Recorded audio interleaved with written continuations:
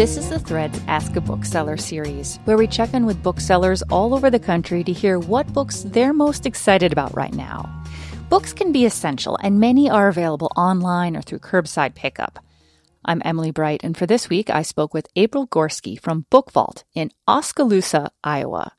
April recommends the novel Simon the Fiddler by Paulette Giles. She also had a book I had previously read and did really enjoy called News of the World. She's a Southern writer from someplace in Texas, I believe. And this book, much like the first one she wrote, is set back in 1865. The war is just ending, and it ends a little bit slower out west than we think of the Civil War ending.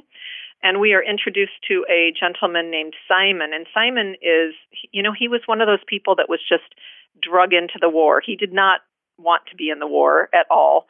And he is a fiddler. He's a fantastic fiddler and has a wonderful fiddle that he has brought and kept safe through all of his travails. And now he finds himself in southern Texas trying to make a living, basically, with his fiddle and a few friends that he's met along the way. Anyway, he spots a gal at an officer's dinner as the war is coming to a close, and he knows she's the one. She goes off totally across Texas.